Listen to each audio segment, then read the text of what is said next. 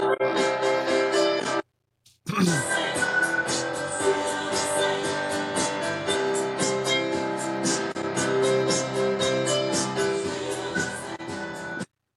been a long time coming, brother. It's been a couple of weeks since our pods. Welcome to episode 49 of The Nuts, starring Pet Shop Eddie and my co-host. I am the Shoop Dog. Happy New Year, Pet Shop. Happy New Year. I thought you were going to get going with your music. Oh, you mean this? Shoot, baby.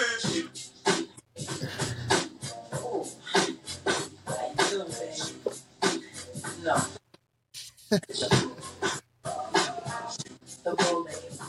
The old right on sprinkler doesn't get old. Right on time with your queued up music. My brother, it's been a while. We were on before Christmas, and then Christmas week was weird because it's always weird. But also you and I were battling some sicknesses and craziness of schedules, and so we decided to just, instead of trying to cram one in where we were unprepared, we just sort of delayed it until this week. But how have you been? How was your holiday and New Year and all that stuff? Yeah, thank you. Hey, it's the most wonderful time of the year and the busiest time of the year and most expensive part of the year. It was wonderful.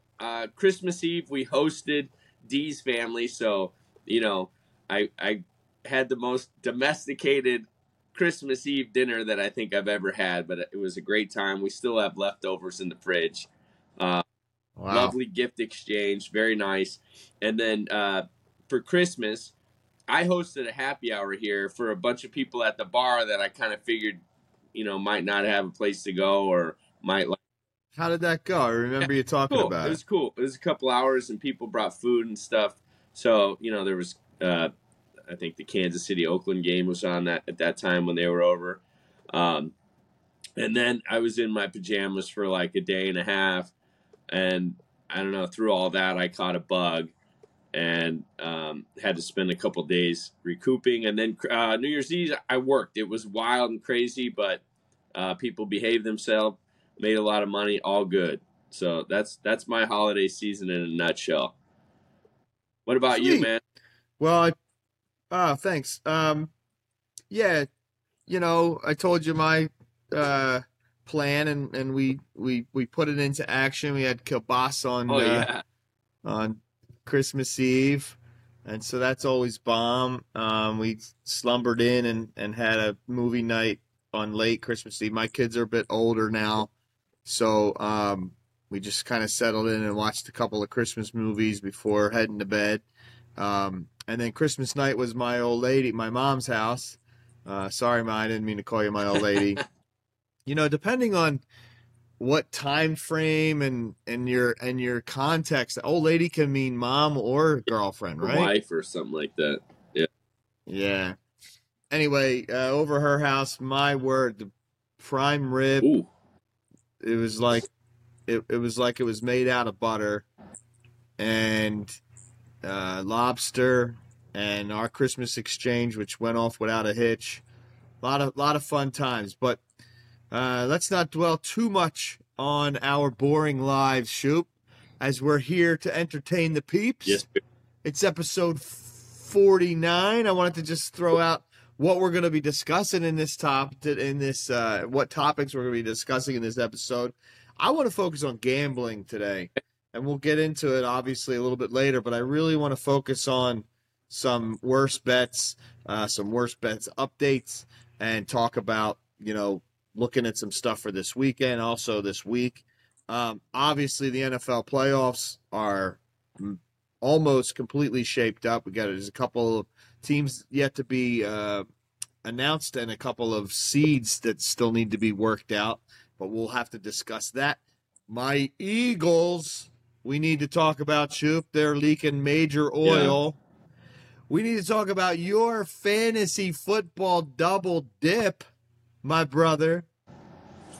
And actually, we already talked about our little holiday recaps. Maybe we'll dip that back in. But here it is, 49 in the house. we always start out with TDISH and 49 in sports. You got any 49s? Yeah, I got a really fun 49. Tim Wakefield, famous knuckler for the Boston Red Sox. Now, he's in the Boston Red Sox Hall of Fame, not the Baseball Hall of Fame. He was only a two-time All-Star.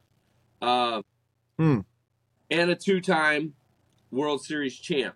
He pitched for the Red Sox and the Pirates from 92 to 2011. So we're talking a 20-year career as a knuckler.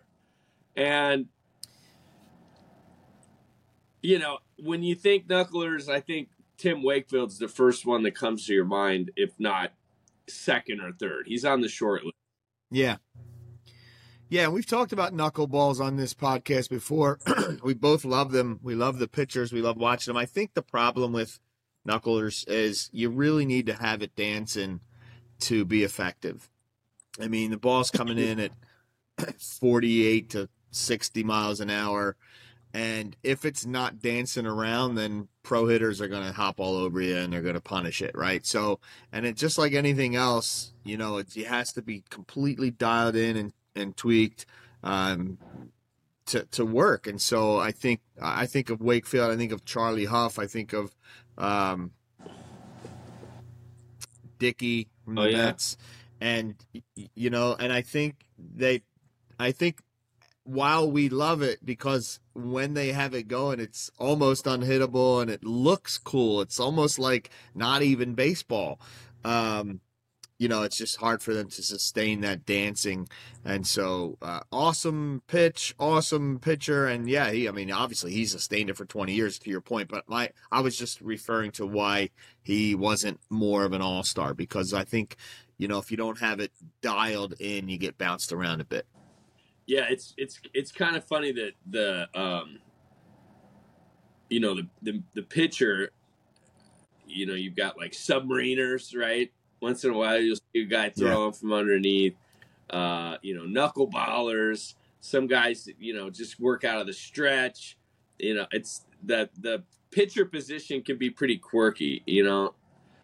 Yeah, guys like Maddox, who's not going to ever overpower you, but will just paint the corners, the blacks, and just nibble you all day long. So yeah, it's awesome. It's part of what makes baseball so intriguing and wonderful. Do you have a 49, or do you want me to give you another one? I got a couple. They're not real strong. So for people who are just starting to listen, I focus on the Philadelphia. Shoop takes the rest of the league. So 49 in Philly sports, certainly Tommy Green needs to be mentioned. Philadelphia Philly, who pitched a no-hitter. I want to say it was one walk away from a perfect game. In the early 90s, maybe 90, 91. I didn't look that up. Actually, I did some of this prep for this episode last week. So it's a little not fresh in my mind, but more to come with TDISH when we talk about that. Also, Boston Scott wore 49. He's certainly not wearing it now, but he wore it at least one season for the Eagles. Really? And Alex Singleton. Yeah. I'm going to verify that again, but Alex Singleton also, a linebacker who is crushing it now.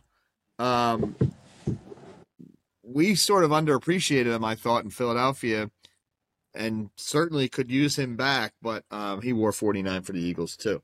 Did you have any more? I got another pitcher, Chris Sale. Okay. Now, he's going into his 14th season in the majors. He's got a little bit more of a decorated awards resume as opposed to Wakefield. Okay. He is a two-time World Series champ, a 7-time All-Star, and a 2-time American League strikeout leader. I mean, that's worthy. Yeah, and he played for, interesting, both the Sox, the White Sox and the Red Sox, and I believe he just recently got traded to the Braves, if I'm not mistaken. But Chris Sale is another guy that real long, almost a Randy Johnson comp. Not quite as tall, but real long, big stride, lefty. You know, the mound's 60 feet 6 inches, but yet when it's coming out of his hand, you're looking like 48, and not 48, but pretty close. Yeah. Yeah, maybe not 48. That'd be a hell of a ride. Yeah. But Boston Scott wore 49 for the Eagles in 2018. Go ahead. I was just correcting myself. How about 54 feet at release? But yeah, that sounds either better. way, he's humming it in there good. And when he's on, he's unhittable pretty much. I mean, the one thing he's had some injuries in his career, but that's kind of normal for a lot of power pitchers. Well, if he did sign with the Braves, then look for him to have a big season against the Phillies. Okay. Because that's the way it goes. Yeah, so look forward to that. Yeah. You got any other 49s? Okay, I'm done too. I have no Sixers, no Flyers of note. So that's our 49 in sports this week. How about TDISH? Now, like I alluded to earlier, I did some prep for TDISH last week. So I'm going to, just because it doesn't matter, I'm going to sort of morph some of our TDISHs from last week and this week. I looked up today too, but I'll differentiate. Did you want to get us going or should I? Yeah, I got one. 1986. Rams running back Eric Dickerson, who I often overlook in the all-time leader list. Yes. So listen to this. In an NFC divisional playoff game against the Dallas Cowgirls, yes, the Rams win 20-0, and Dickerson has 248 yards and 2 TDs. That's legendary, man. I saw that, Shoop, and I'm looking it up right now as we talk. I wanted to see if it's still a record. And actually, I'm getting a little bit. How many yards did you say he had? He had 248 yards. Okay, yeah, and then you're right. I'm sorry. My mind went off there for a second. That's still a playoff single game record, 1986 against the Cowgirls. I love that. There has been somebody that came close, a guy who's still in the league in 2020, rushed for 220 for the Niners against Green Bay. Do you have that off the top of your head? He's now on the Dolphins. Jeff Wilson Jr.? Raheem Mostert. You got it. He's number 2 all time in single game playoff rushing yards. He's a hell of a back, Yeah. And what is it? McDaniels? Is that the name of the coach of the Miami Dolphins? Yeah, Mike. Yeah. Well, he was a San Francisco guy. He was on that staff at that time. So yeah, he brought him Mostert over. and Wilson went to Miami with him. There might be some other guys as well, but clearly he liked what he saw on Mostert. And yep, I think Mostert went to Purdue. I looked it up one day. I'm like, where the hell did he come from? And he's been in the league. I think he's been in the league close to 10 years. So, I'm looking on that right now. So he went to Purdue, very good, and he was drafted in 2015. So close. Yeah, I would have never guessed either of those had I not done some research, because I'm just like, God damn, Mostert 20 TDs. Where did this guy come from? But he's had a pretty good career. Yeah. Great TDISH. You got one else, or should I start? I have one more, and then I'll hand it over. I love this one. In 1992, Boston Celtics, the Chief, Robert Parrish, becomes the 5th player in NBA history to register 2,000 career blocks. It's pretty amazing. Yeah, he was one of those guys that was like the true center, in the 90s. It was, the Chief, obviously Pat Ewing, the Dutchman, Rick Smits, David Robinson. This is so funny that you're bringing up centers, because I didn't mention this in my topics that I wanted, but I was talking to Stat Boy earlier this week and told him, should I talk about this week or should I leave it? But since you brought up centers, I got to ask you, Yeah. Shoot. I know you're not. I know you don't have your finger completely on the pulse of the NBA, but where does Joe Embiid rank all time amongst centers for you? Now I know it's a little unfair because I watch every game. I watch every minute he plays. I know you don't, but you're tuned in. You watch highlights. You keep an eye on everything.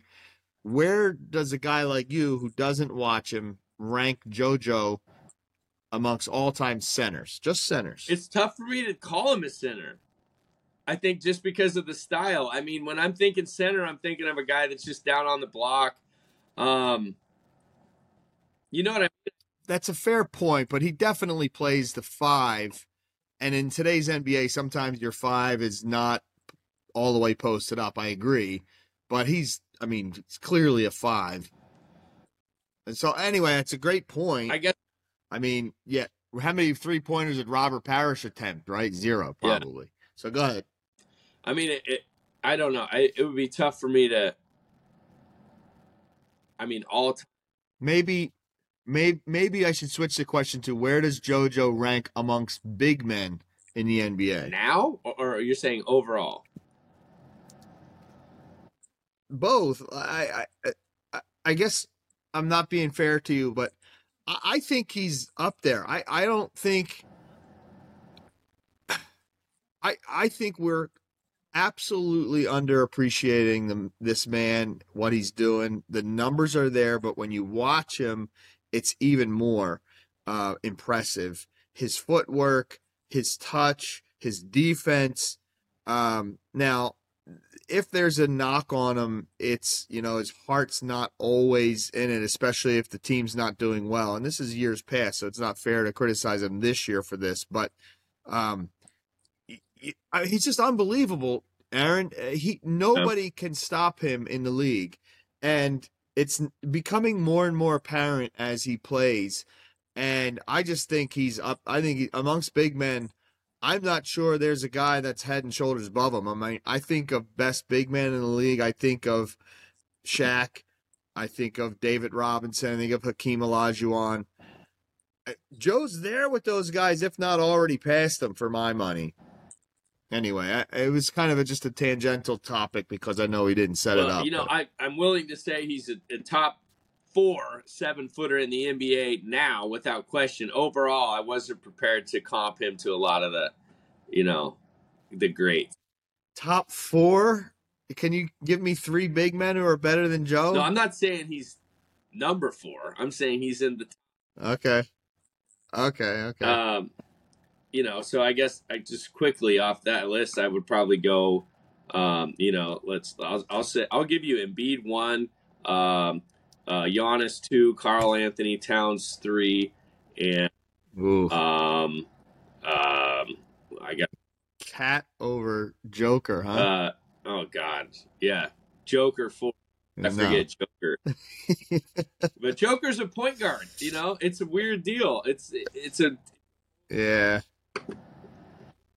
He's a big man who doesn't really play the 5 either. We know that he's the heart and soul of the Philadelphia 76ers, and he's got great game. He seems to be happy there, and he plays his ass off. He looks like he's invested anytime I watch him play.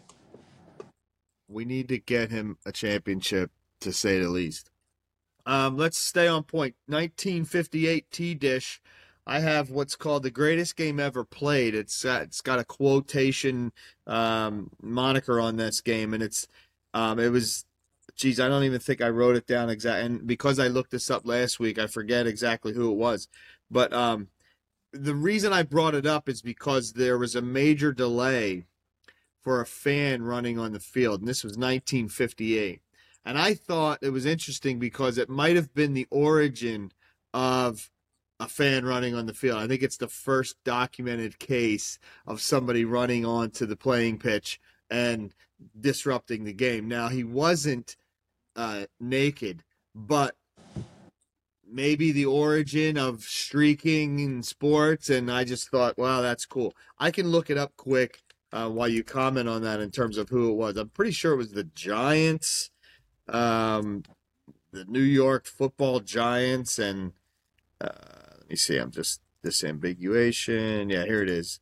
It was okay. So it was the Baltimore Colts and the New York Giants, and it was a championship game, and it was overtime. And I think it was the first overtime game.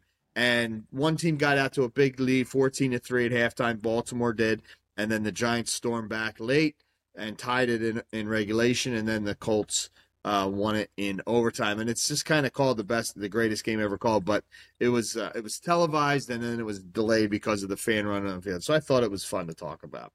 But we can move on. That was today's day of the week last week, TDISH. And then I have another one, 1975, the birth of the Hail Mary. You and I always think about Doug Flutie, but actually in 1975, Roger Staubach of the Cowgirls threw to, I think it's can't be Drew Pearson, somebody Pearson in a playoff game late in the.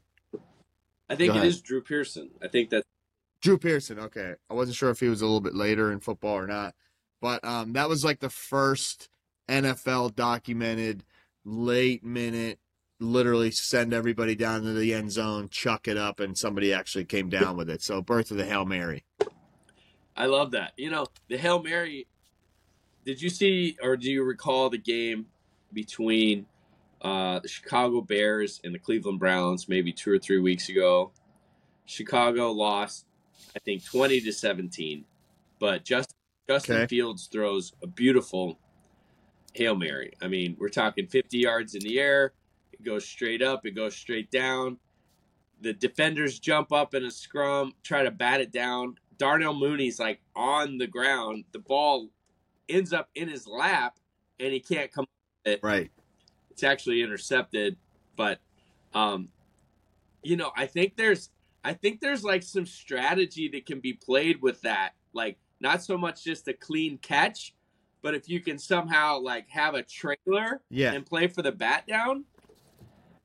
Yeah, because that's what defenses are taught to do, right? Is knock it down. So if you got somebody that's just 2 or 3 yards away from the main scrum and they're looking for a batted ball, that could be certainly a strat. Yeah.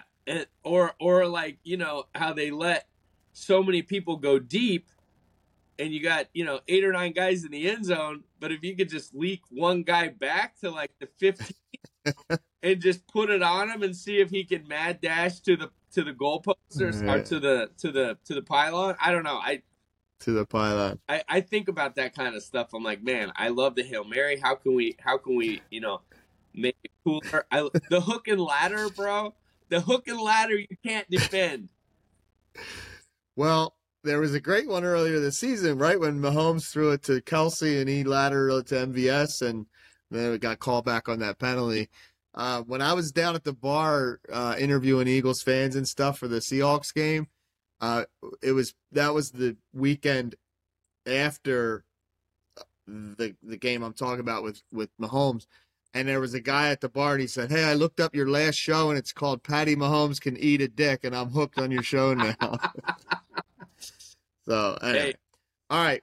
A couple more from – did you have something MBS. else? Speaking of MBS, did you see his most recent – Another drop. It's so bad, dude. Ugh. It's so bad. It's like you see his hands, you see the ball, and they just are not connecting. Mahomes, it's pretty sad. I'm surprised he's still on the roster. Right, you would think Patty Mahomes would have that kind of. That's it. I can't do it. I can't put it any easier on a guy's fucking hands.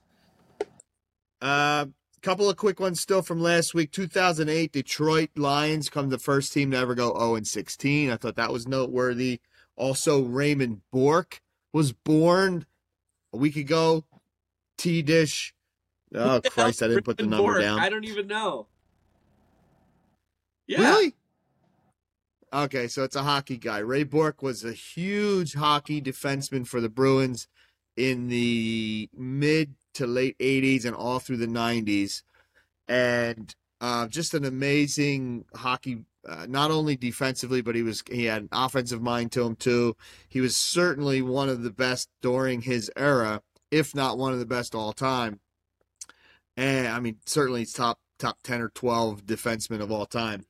And he went to Colorado late in his career solely for a shot to win a cup. He had played 18 seasons with hardly sniffed any play. You know, I mean, made the playoffs, but hardly sniffed Lord Stanley's, rim. And finally, literally went to Colorado late in his career for a chance to win a cup and delivered. And Colorado won the cup in '97, and he finally got his big. Anyway, so he was born last week, TDISH, and then John Madden last week was last Thursday or whenever we were preparing. That was the day he died in 2021.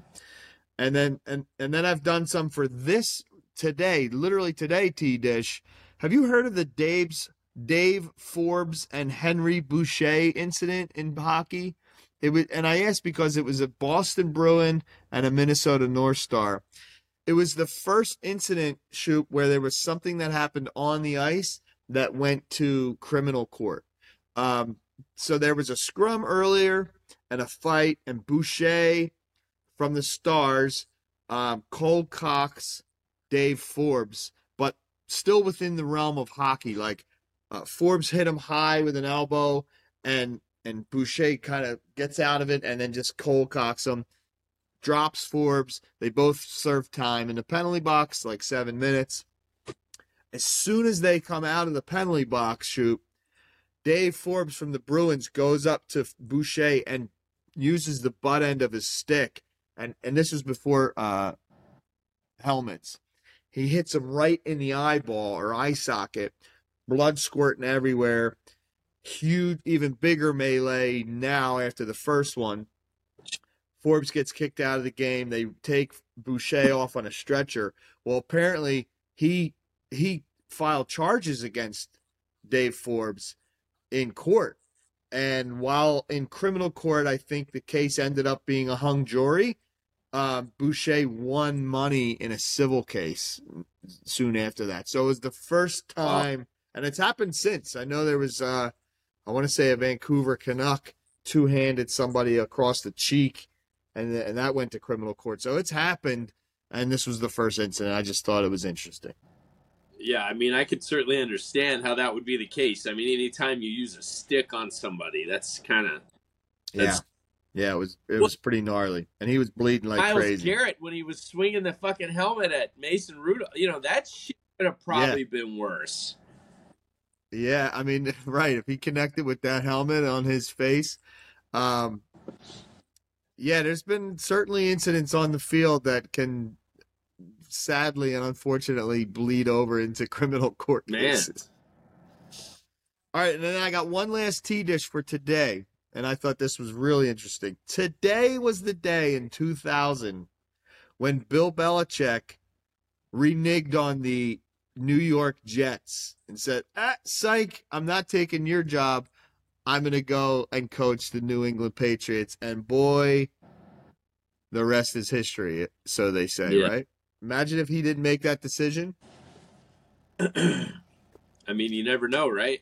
Things, so many what ifs, So he makes the choice to go to New England. They get Brady. Bledsoe gets hurt. He decides to start Brady, and then bam, they're both Hall of Famers. Exactly. So I thought that was so cool because he literally said, "I'll accept the Jets job," and they were going to announce him the very next day.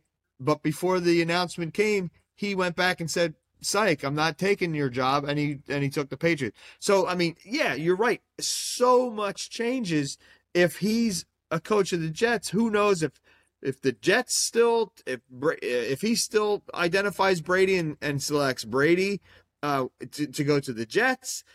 Who knows the kind of players if he even gets to the opportunity. Or I mean, it's just crazy. It's that butterfly effect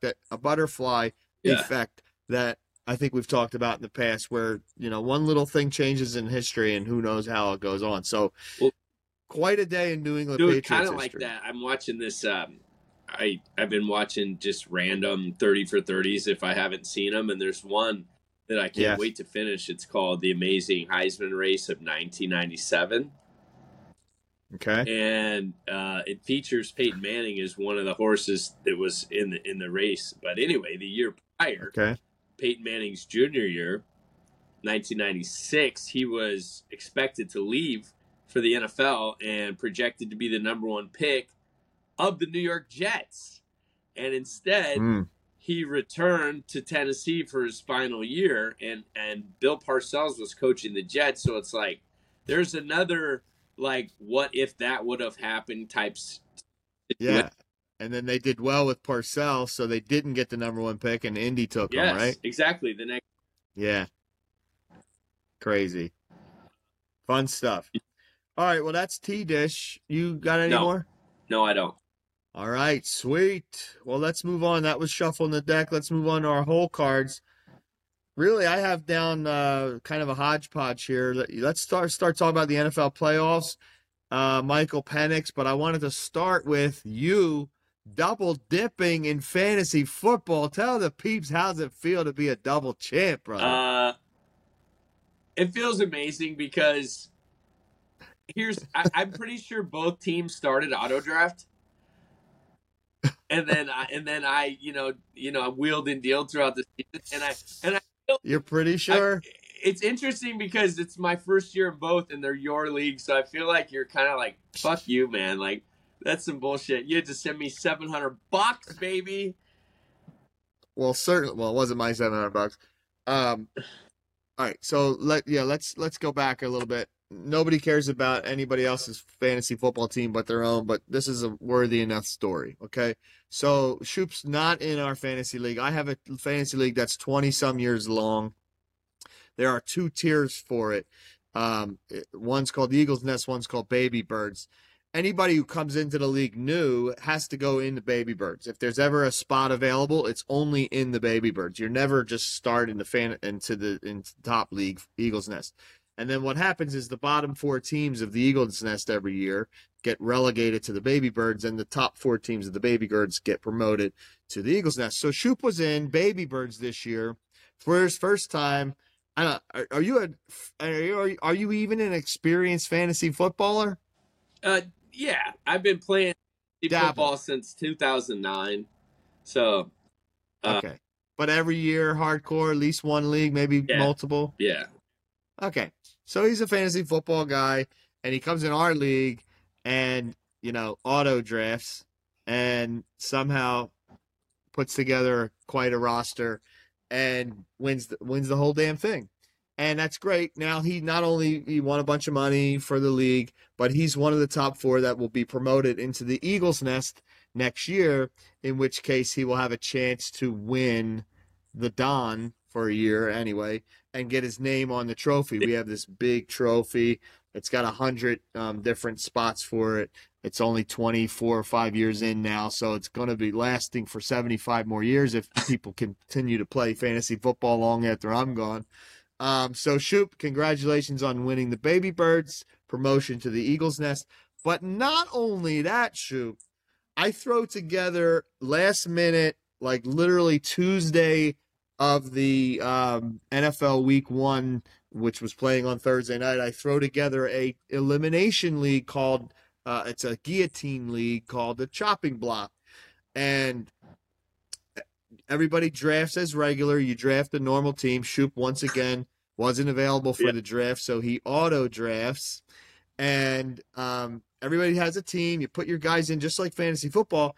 But literally in week 1, whoever the lowest team is, points-wise, after week 1, gets chopped. And all their players go into the free agent pool, waiver wire pool, and then week 2, the lowest team gets chopped, and so on and so on and so on. So week 1, actually, the person who got chopped was none other than Jassy G, right?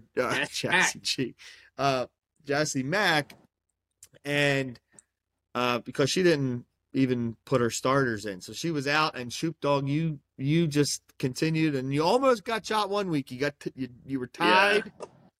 And we had a tiebreaker scenario where both of the guys got to play the following week, and whoever, anyway, he survived, and then he just crushed it the last couple of weeks. So congrats on winning Baby Birds, promotion to Eagle's Nest, and also Chopping Block, Shoop Dog. Well done. It was like nail biting all day watching, and I won both by a combined 4 points. I think I won both by 2 points. And the chopping block, I think it's Walker. Do you know who that is? Yeah, John Walker. He's he listens to the pod. He's a buddy of Jonesy, who's been on the pod, and a buddy of mine now. We've played poker a few times. He's come over, watched some games, and had some cheesesteaks. And he's a good dude. John got a bad beat against me. He was up. He was up 111 to 80, and he had Kelsey, and I had Pacheco and Mahomes, and I won like 114 to 112. Kelsey got him 1 point. Pacheco went crazy, so I feel bad for Walker. Yeah. And well, nevertheless, I the dough. I'm the winner.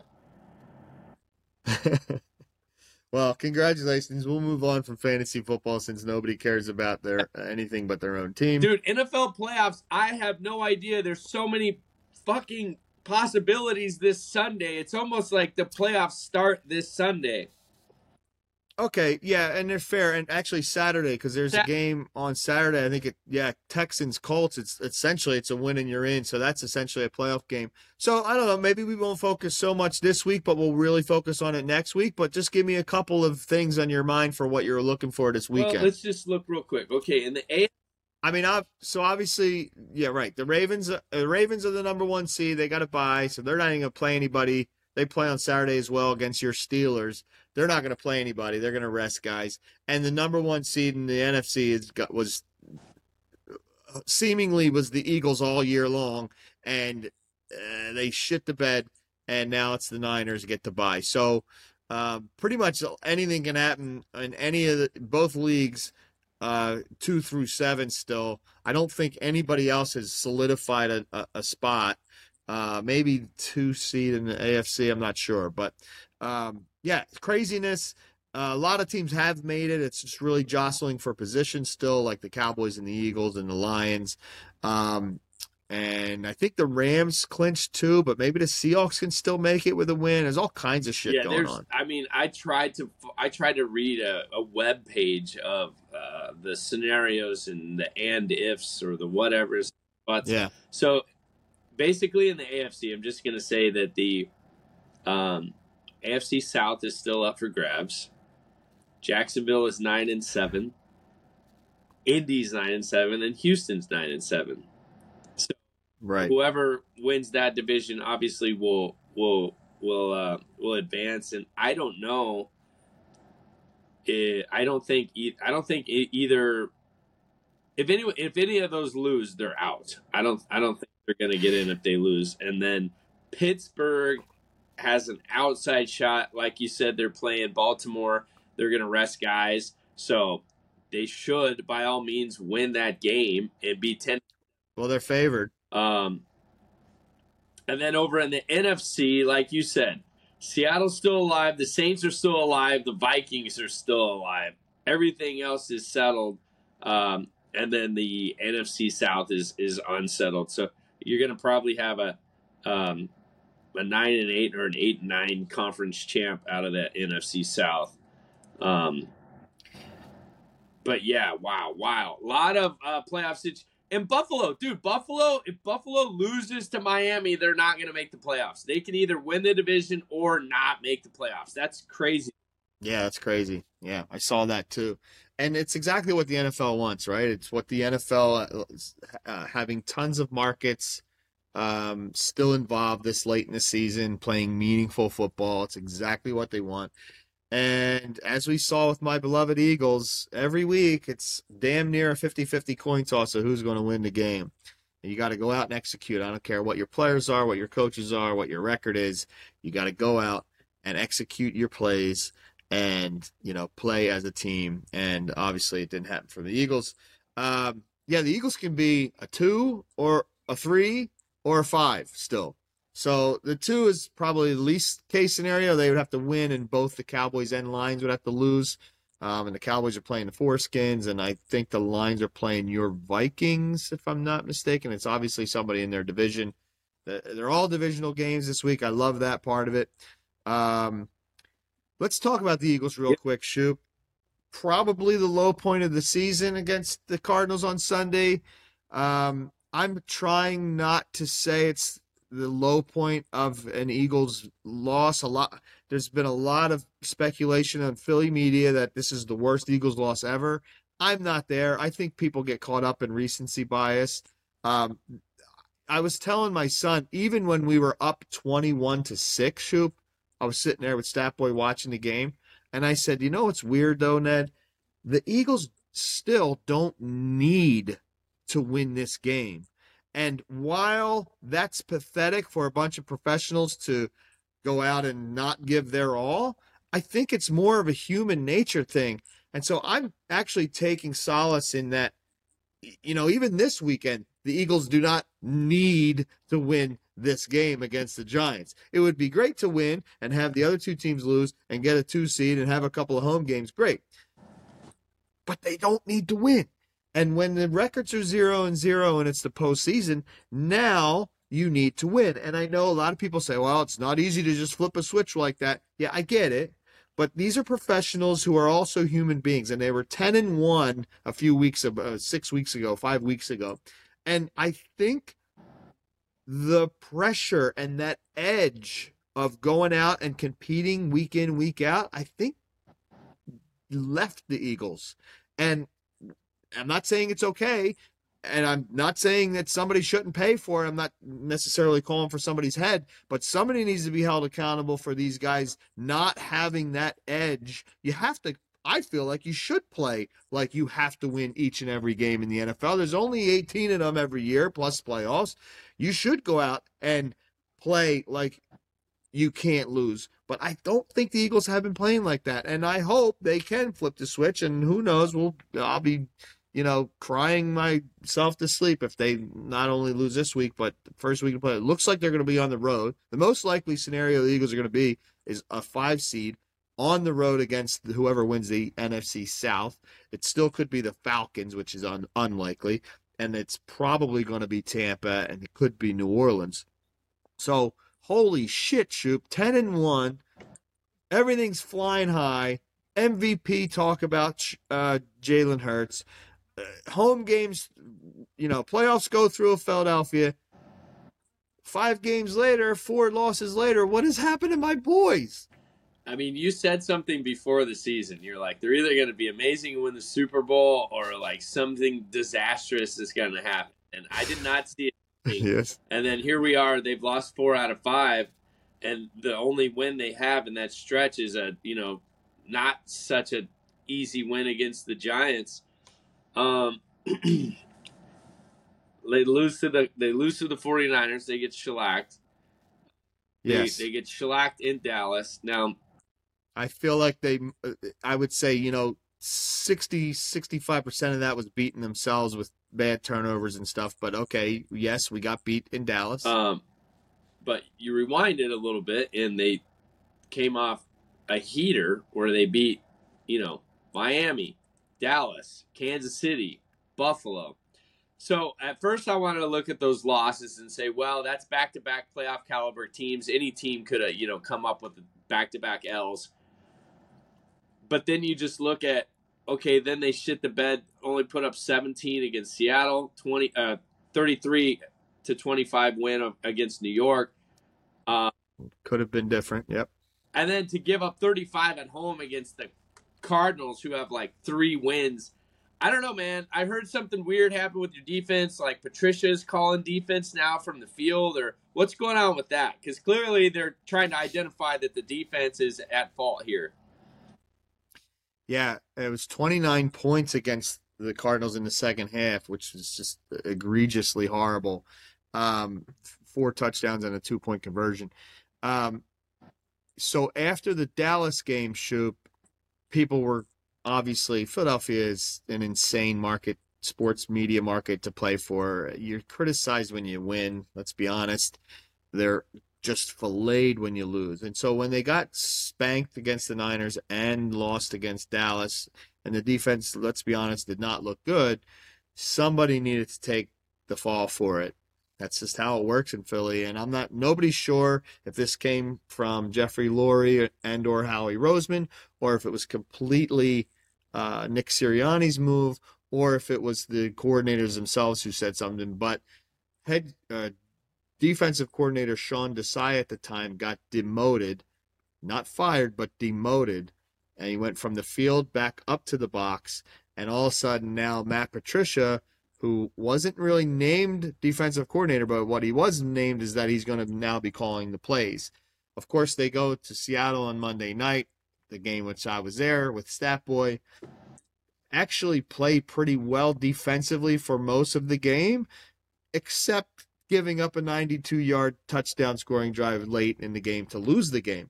And so that's just deflating as shit. So now everybody's got egg on their face because it's like, oh, we're going to make Matt Patricia call the plays and everything will be fine. And then they get shit on by the Seahawks. And then you're right, they barely hold on against the Giants. But again, the defense is giving up late drives, long drives late.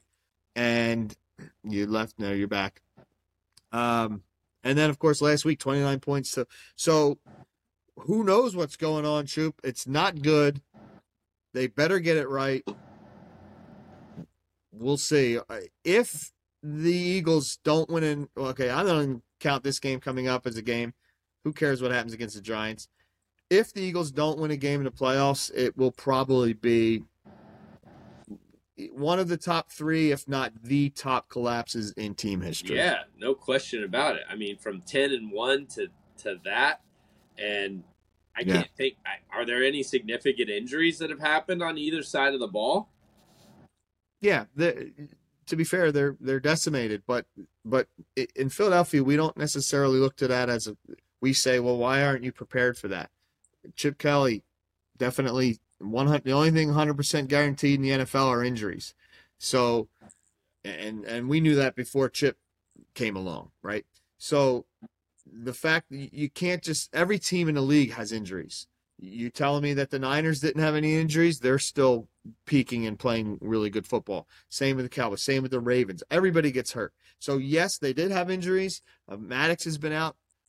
Obviously, I think Nakobe Dean being out is a huge loss. But you know what? When Nakobe Dean has been playing, he hasn't been setting the world on fire at the linebacker spot anyhow. So, is there a gross misallocation of talent there? Yeah, and I think the injuries just compound it, but I don't think they're the reason. Yeah, I don't know. Something's going on there. Definitely reason for panic. You lose 4 out of 5. That's never good, and you don't want that happening this time of year. The one thing I will say is, first 4 or 5 weeks when you guys are winning ugly, we were commenting on who cares, it's a win and you're going to need these late. So, we're looking at that scenario play out right now. So we're saying right now, best case is what? They win against Detroit and Dallas lose. And that would make them the 2. Oh, wow. Okay. So, yeah. Detroit is playing Minnesota. Right. Playing Washington. Foreskins. So it's not going to happen. So if either one of those teams win or both. Well, let's say Detroit wins, but Dallas loses. Then Detroit will get the 2 seed because they have the tiebreaker over the Eagles, and the Eagles will win the NFC East as the 3 seed. Okay. If Dallas wins, right, then it doesn't matter. We're 5 because we will not win the NFC East if Dallas wins, and Detroit, regardless of what Detroit does, they'll still get the 3 seed because of being a division winner. So obviously it would be great if the Eagles if Dallas, of course, then you play 6 seed who still I think could be I think it could be Seattle or maybe LA Rams, but it's at home. I mean, who knows? I'll tell you what. We'll stop talking about ifs and what's is going to happen, and we'll really focus this next week when everything is set and we can talk about matchups and panic then. You know what I mean? Yeah, no problem. Well, let's talk about the Pittsburgh Steelers real quick then. I was going to say, let's focus on one of your squads. So, Tomlin, a few weeks ago we were saying people are are saying maybe Tomlin's voice has gotten stale. Right, hot could seat. he be looking at his first ever losing season in Pittsburgh? Kenny Pickett gets hurt. They had fired Canada earlier in the season. They lost 3 in a row, putting up 10 against the Cardinals, 18 against the Patriots, and 13 against the Colts. And it just looks like it's a wrap. Then they put in Mason Rudolph, and they beat the Bengals 34-11 and beat the Seahawks on the road 30-23.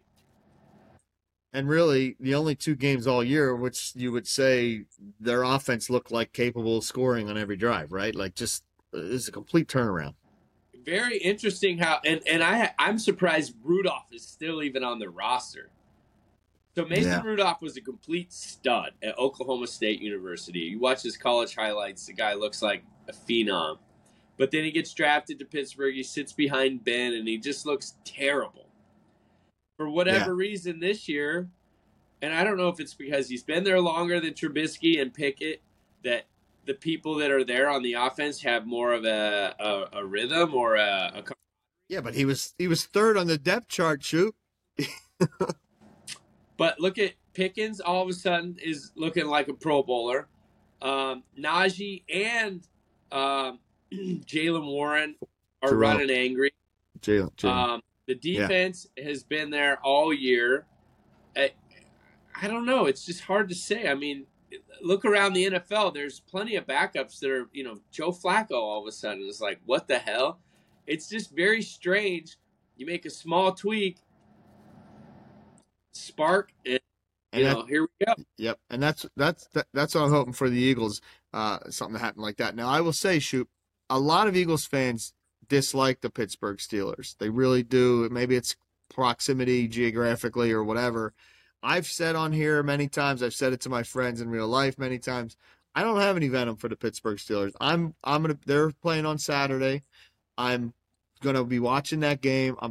Obviously it's gonna be a little bit boring because Lamar's not gonna be playing and a lot of the Ravens stars aren't gonna be out there. But I'm rooting for the Steelers to win, and then I think they still need help on Sunday. But first things first, get a win on Saturday and see what happens.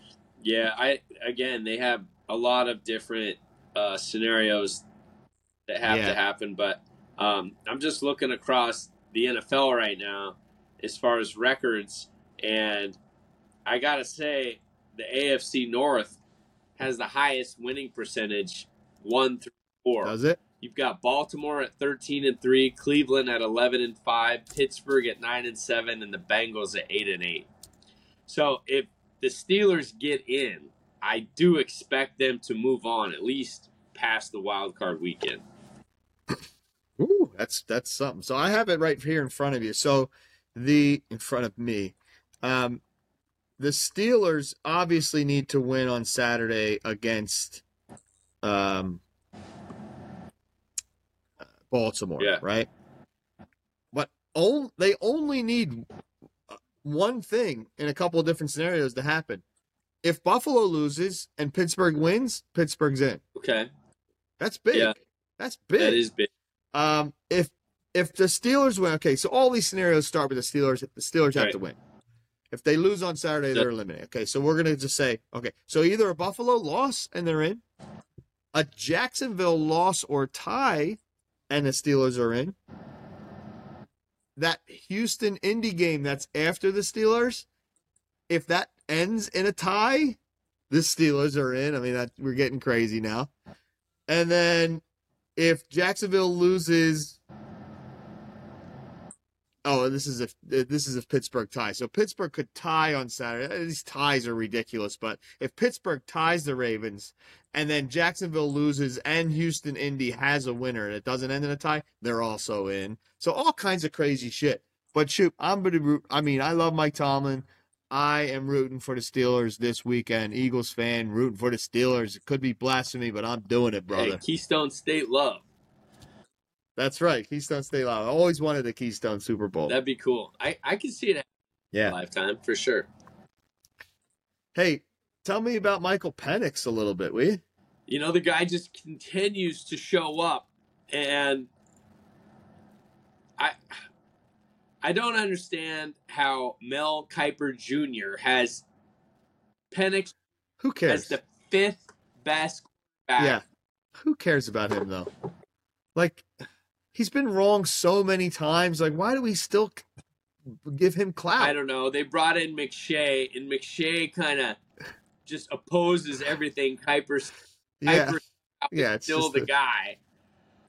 It's like point counterpoint with those. But what are we not seeing with Michael Penix Jr.? He had the 4th best college postseason game against Texas in the Sugar Bowl. He threw for 430 yards.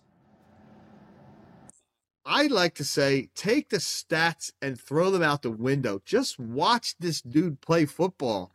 For me, there has never been a more appropriate celebration after he drops a dime in than him pulling his thing out and fucking shooting it. Like, that's so cool to me because that's what he's doing. I've watched football a long time. This dude is dropping dimes in spots you didn't think a dime could fit, and he's squeezing it in there, sometimes off the back of his foot, sometimes after spinning out of his sack. Like, the dude is playing football, and he is killing teams from the pocket, and I wouldn't be surprised if the Huskies upset the Wolverines on Monday night. I wouldn't either. I mean, okay, let's look at the Pac-12 championship. They were like 9-point dogs. It's funny that they were dogs. They are the dogs. Dogs. So we're 9-point dogs to Oregon. Oregon, yep. For the second time this year. I think they were almost 5-point dogs against Texas. I thought Washington controlled that game, the entire way through. It was a little closer than it should have been at the end. Some poor clock management. In my opinion. What happened? I got booted, but I'm back in. Oh, fucking somebody called me. Even though I have it on goddamn. Yeah, so we're okay. I think I might just have to merge these together. But Shoop, say again what you were saying about Penix. Well, I'm just talking about the Washington Huskies and how you look at their body of work to get to the national championship. They played a great Oregon team in the Pac-12 championship. I think that Vegas had them 9-point dogs. They beat Oregon for the second time. And then I think they were 4.5, 5-point dogs against Texas. I didn't think they looked outmatched against Texas on any phase of the game. It looked to me that Washington controlled that game the entire game. First through fourth quarter, and I think there was some bad clock management at the end of the game to give Texas a chance to go down and they could have tied with a touchdown and won with a PAT. Excellent play by that defensive back on the final play of the game to just knock the ball out of the hands of that receiver. Michael Penix, it's fun to watch. You say how he's dropping dimes. You watch these passes, these 25, 30-yard plus passes. He likes to push the ball downfield, and his receivers' hands, aren't moving. He's hitting them right in the body, right in stride, and he's already got great receivers, but he doesn't make their job any harder. I don't know, whatever. I will say this.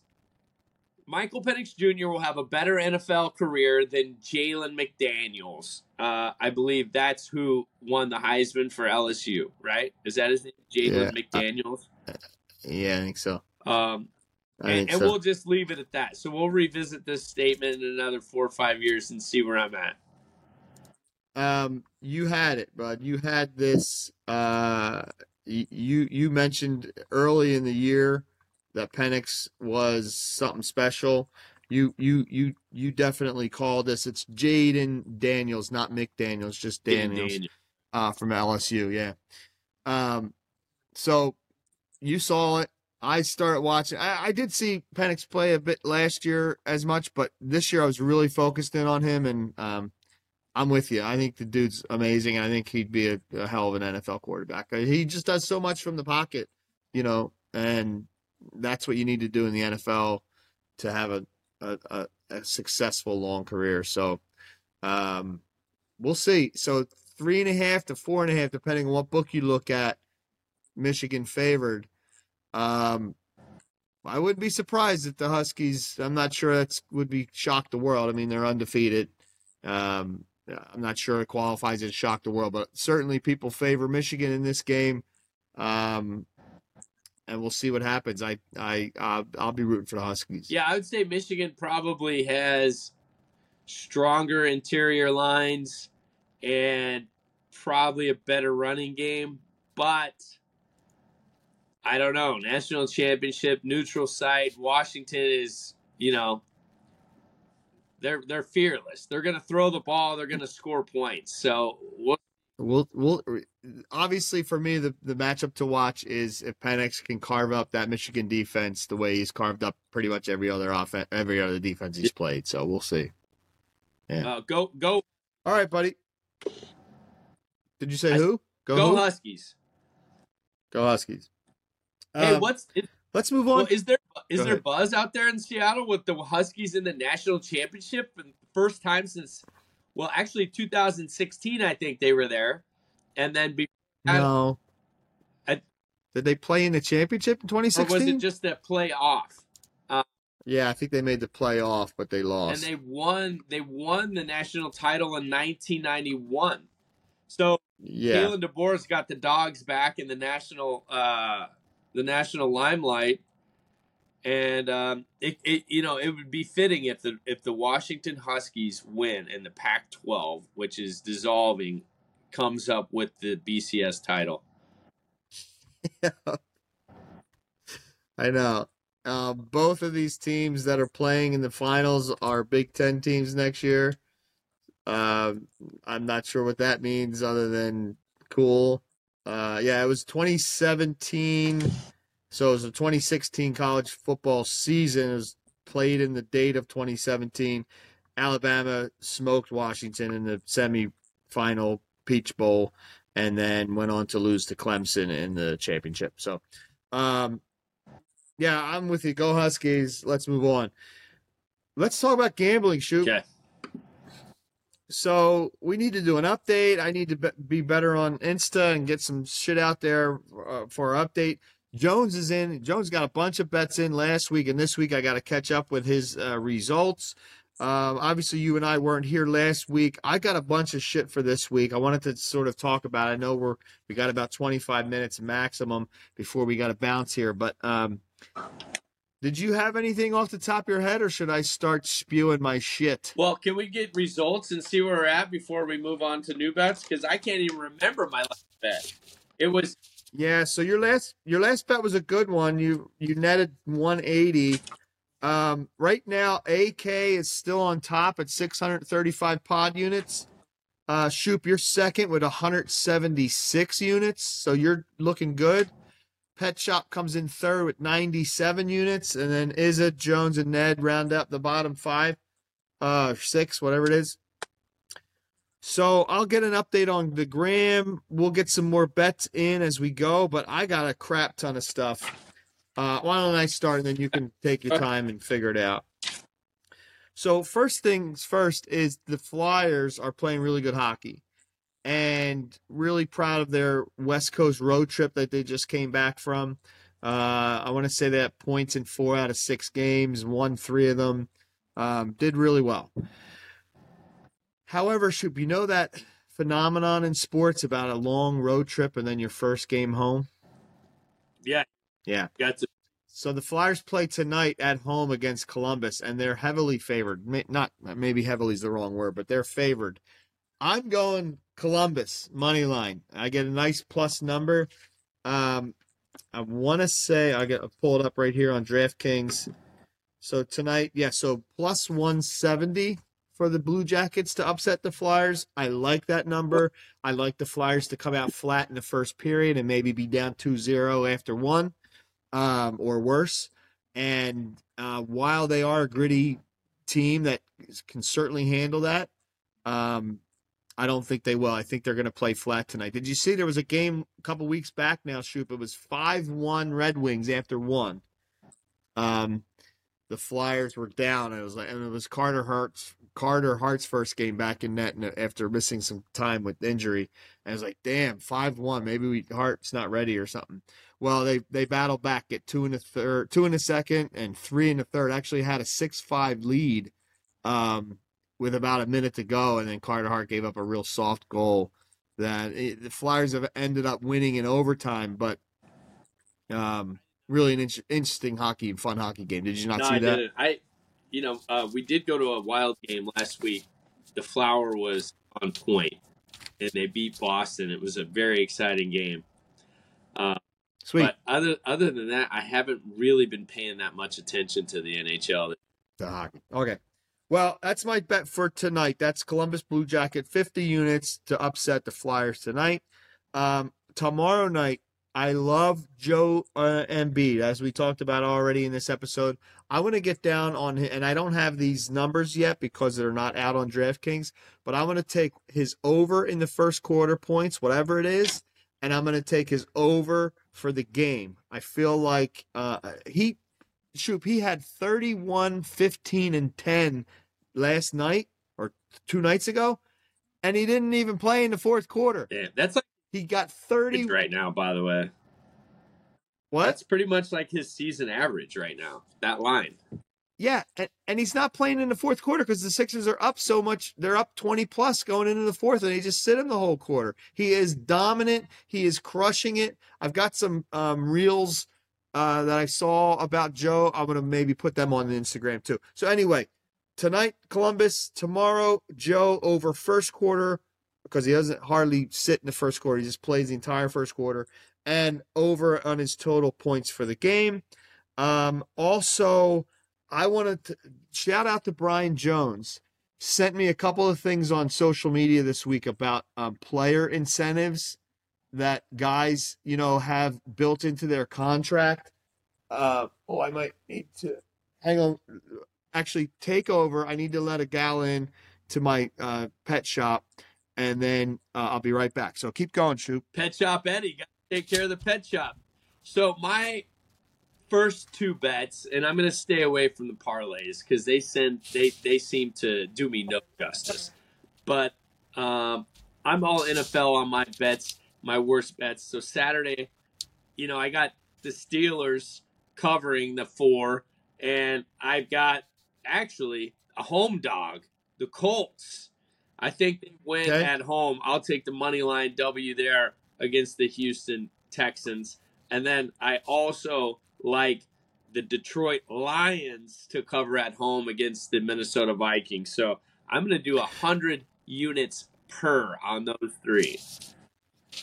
All right. So sorry, I missed them obviously as I was running away, but I heard your Colts money line and then Detroit money line. Detroit points. Or points, okay. And Pittsburgh points. Okay. And Pittsburgh's minus points, right? Pittsburgh is -4. Yeah, they're favored because the Ravens aren't going to play anybody. Okay, back to what I was going to say. I don't want to dick your picks. We'll come back to those. But Jonesy sent me a bunch of stuff about player incentives. Oh, yeah. So obviously, there's these guys that are in the league that are close to certain statistical categories, and if they hit those numbers, they get huge paychecks. So just wanted to throw a couple of them out quick for our listeners to see, maybe take a look at, and then we'll wrap up, Shoot. So Odell Beckham for Baltimore, if he plays, what do we got going on there? Everything okay? I'm sorry, I just had to charge my phone. No, you don't have to be sorry. Go ahead. I'm listening.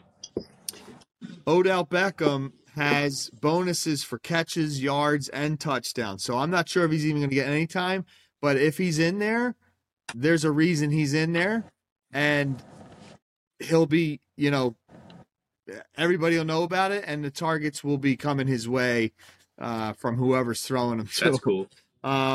Yeah. Dalton Schultz for the Texans, as well as Singletary Singletary has a yardage incentive, and Schultz has a catches incentive. So take a peek at those. And then I had a couple others. There's a crap ton of them, but I just ones that I really liked. DeAndre Hopkins, Titans against Jags. He has catches and yardage incentive, so I think he's going to get a lot of targets.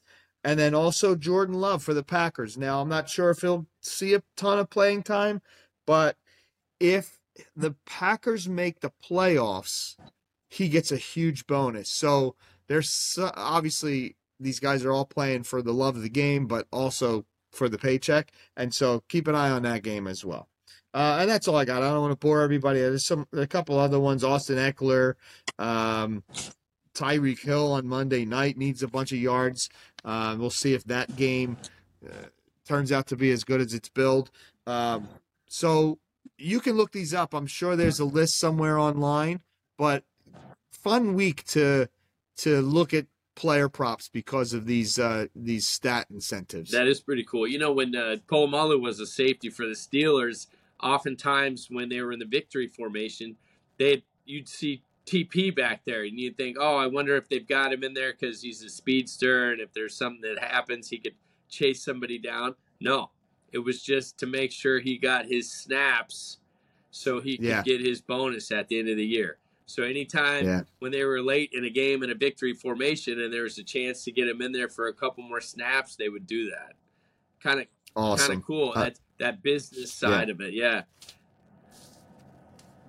All right, fun stuff. How about some trivia here quick before we wrap up, Shoop? Trivia brought to you by Hangry Kids. Give it to them. I don't have any, but I got my trivia music.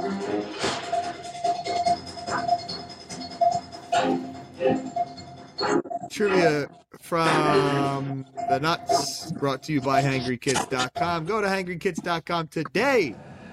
Find a care package, and snack pack for the one you love. Send it to a struggling, starving college student that you know. Send it to your nephew. Send it to your uncle. Send it to somebody who's been under the weather. There's healthy kits. There's everything. There's chocolate lover kits. There's spicy lover kits. HangryKids.com. Check it out today. Trivia brought to you by HangryKids.com. Very nice. I wanted to focus on sacks, Shoop. Okay. We don't really talk about sacks much, so I pulled up some NFL sack numbers, okay? Mm-hmm. So, first of all, the easiest is, do you know who the all-time career leader in sacks is? I feel... And I'm gonna throw this, it's a 1 and 1A. Give me the guy's name, but also just an estimate of how many sacks is the most ever. Because it's a nice round number. NFL leading sack leader, I want to say, is Bruce Smith, 200. Very good. Very good. That's exactly right. Wow. Did you look that up? No, that was just, I just pulled it.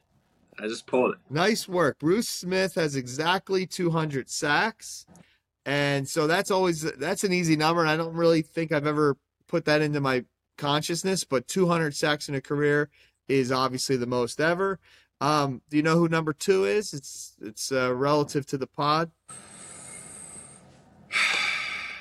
Number 2 relative to the pod. Reggie White, the Minister of Defense. Right. Reggie White exactly had 198, so just a couple behind Bruce. And then there's a huge fall off to Kevin Green at 160. Wow. Kevin Green, 4 teams, retired in 99. And Julius Peppers, 159. So then it gets a little bit closer. But 200 sacks, Bruce Smith, all-time career. Now, my other kind of question, quasi number, is, like, what number gets you into, like, the top 25 or 30 of all time? Do you know? 100. Yeah, a little bit more than 100. About 110 gets you in. So there are guys with 100th. Carlos Dunlap, he's 42nd all time. Andre Tippett, he has 100 sacks. He's 42nd tied, obviously. So 100 doesn't quite crack that top 25 or 30, but 110 will get you there. 112, 113. How about active leaders career? There's a guy that's number 19. He has 123 and a half sacks. He's played for 3 teams, predominantly 1, but he's still active technically. Oh, wow. I would say Khalil Mack. No, good guess. Von Miller. Oh, Von Miller. mostly Denver, then played quickly with the Rams, and now he's with Buffalo now. He's the career active leader. He has 123 and a half. And then a guy that's right on his back who's played for one team who I had to look him up. I'm embarrassed. I don't know this guy's name. He plays for the New Orleans Saints. He has 117. He's been playing since 2023. Yeah, Cameron Jordan. Any idea? Yep, exactly. Yeah. I was not aware of Number Cameron 94. Jordan, but man, oh man, Yeah. he is a baller, and he is what do they say? He's number 23 all-time sack leader. I think it's pretty good. Is that Steve Jordan's son? I think he's NFL royalty. Oh, is that right? I think so. Let me look into his bio. Yeah, father Steve Jordan. Yep, you got it. Nice work. Well, you did pretty good on that trivia, my friend. You did. I swear to God, I just pulled out Bruce Smith in the even 200, so that's amazing. Yes, you did great. Well, Shoop, another episode has come and gone. I don't think I have much else. I am really looking forward to the next couple of weeks as we get into the crux of the NFL playoffs. And then, of course, NBA and NHL getting towards the end of their seasons. Lots of sports stuff coming up in January and February, as you know. And then we're getting to a year anniversary of our podcast, I love that. Dude. I love that. We're going to have to do something special. Yeah, we will. I do have a suck out.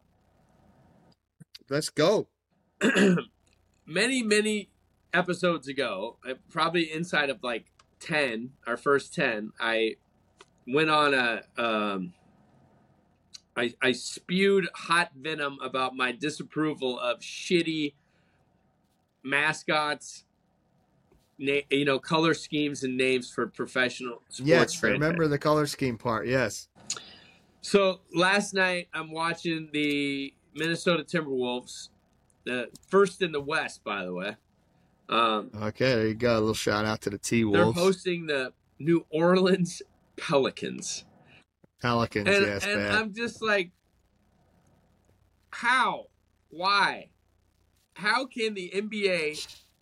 How did that pass? All right. So the Charlotte Hornets moved to New Orleans, and it was the New Orleans Hornets for a while, which sounds weird, but It's hard on your. It's hard to say. Yeah, I can get it. I can live with it.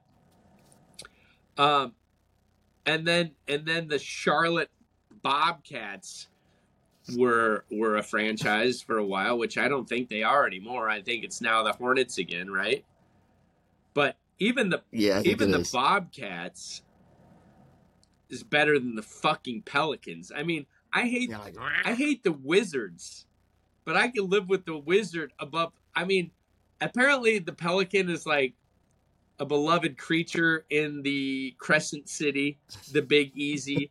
But I don't give a shit. You have down in the bayou. You got fucking Zion Williamson, and he's wearing gear that says Pelicans.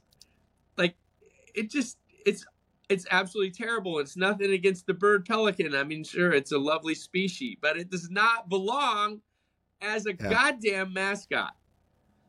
I can't disagree with you, dude. It's really bad. I thought about that when it came out. Now, my only beef with you is in all of sports, there are weird names, but because we were born and raised with those teams, they're just part of our normal vernacular, and we don't really think of it any.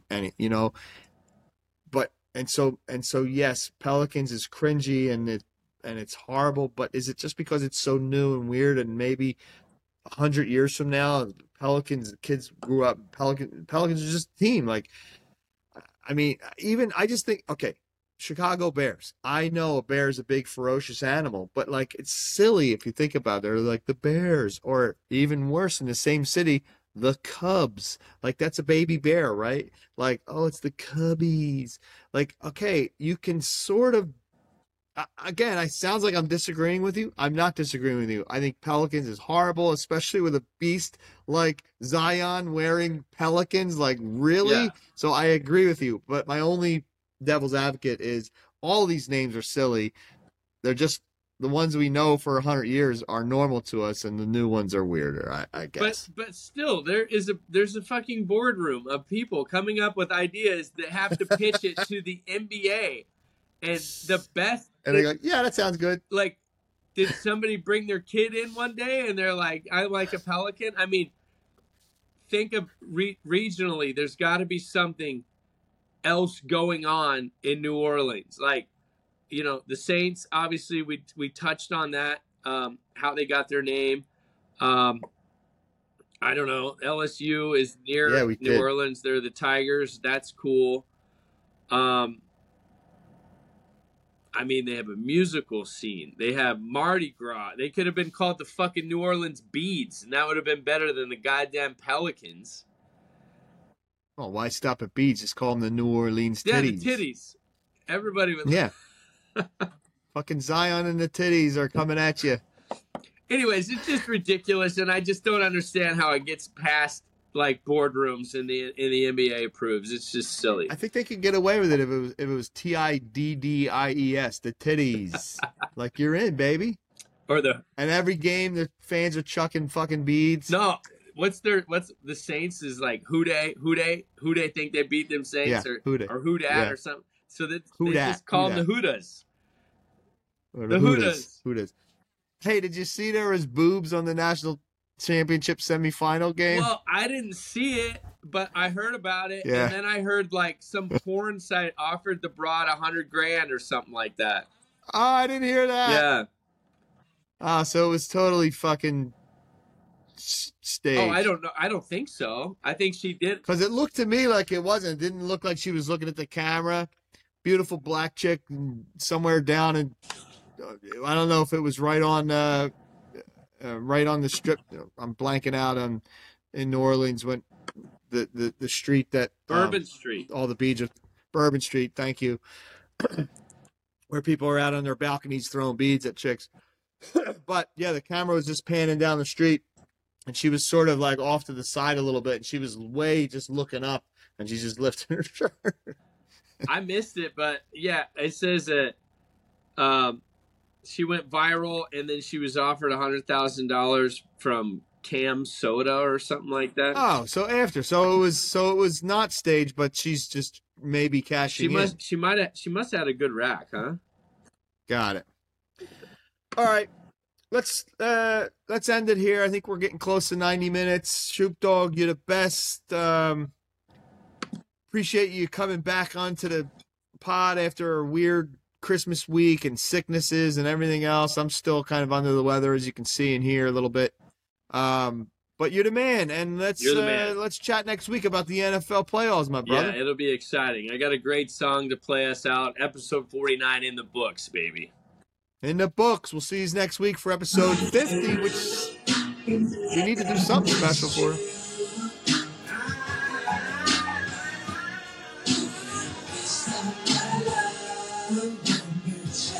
Peace out.